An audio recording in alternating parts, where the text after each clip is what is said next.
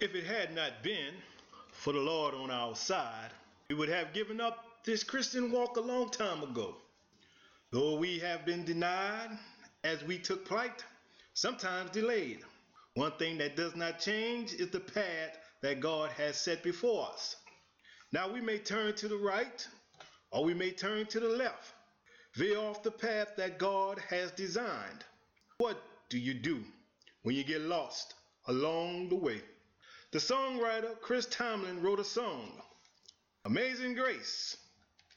The lyrics are, Amazing grace, how sweet the sound that saved a wretch like me. I once was lost, but now I'm found, was blind, but now I see. 'Twas grace that taught my heart to fear, and grace my fears relieved. How precious did that grace appear the hour I first believed. My chains are gone, I've been set free. My God, my Savior has ransomed me. And like a flood his mercy reigns. Unending love, amazing grace. The Lord has promised good to me. His word my hope secures. He will my shield and portion be as long as life endures. I asked a question. What do you do when you get lost along the way? Well, this is the day that the Lord has made. Hold on to God's unchanging hand. All you need to know is God's grace is upon you. But can we look at the word lost? L-O-S-T. Its meaning, lost. Its definition, number 1, not made use of, won, or claimed.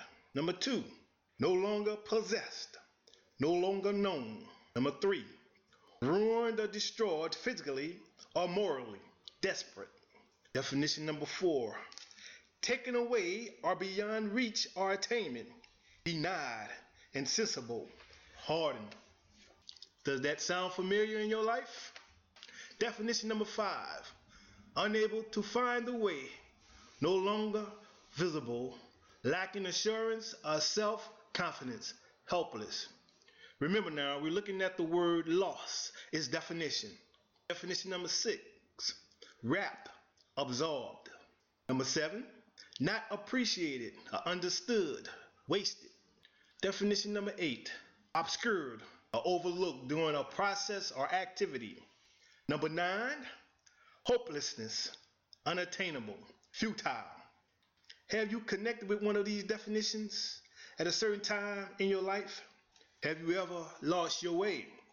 What do you do when you get lost along the way? L-O-S-T.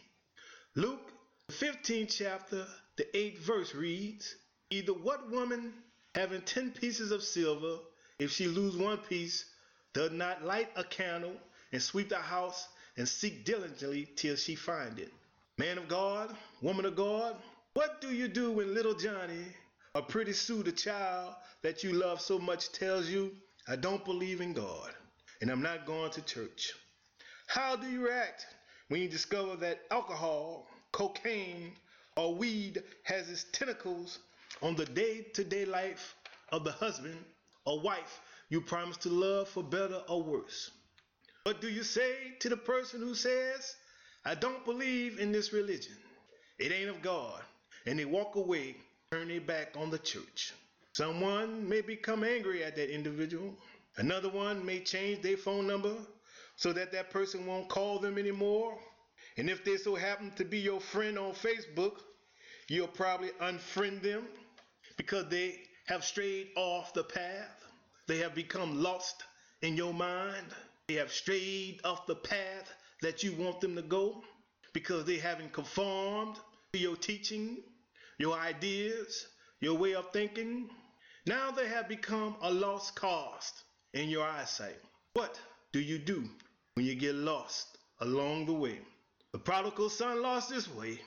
Luke, the 15th chapter, the 13th verse says, not long after that, the younger son got together all that he had, set off for a distant country, and there squandered his wealth in wild living. Lost. L-O-S-T.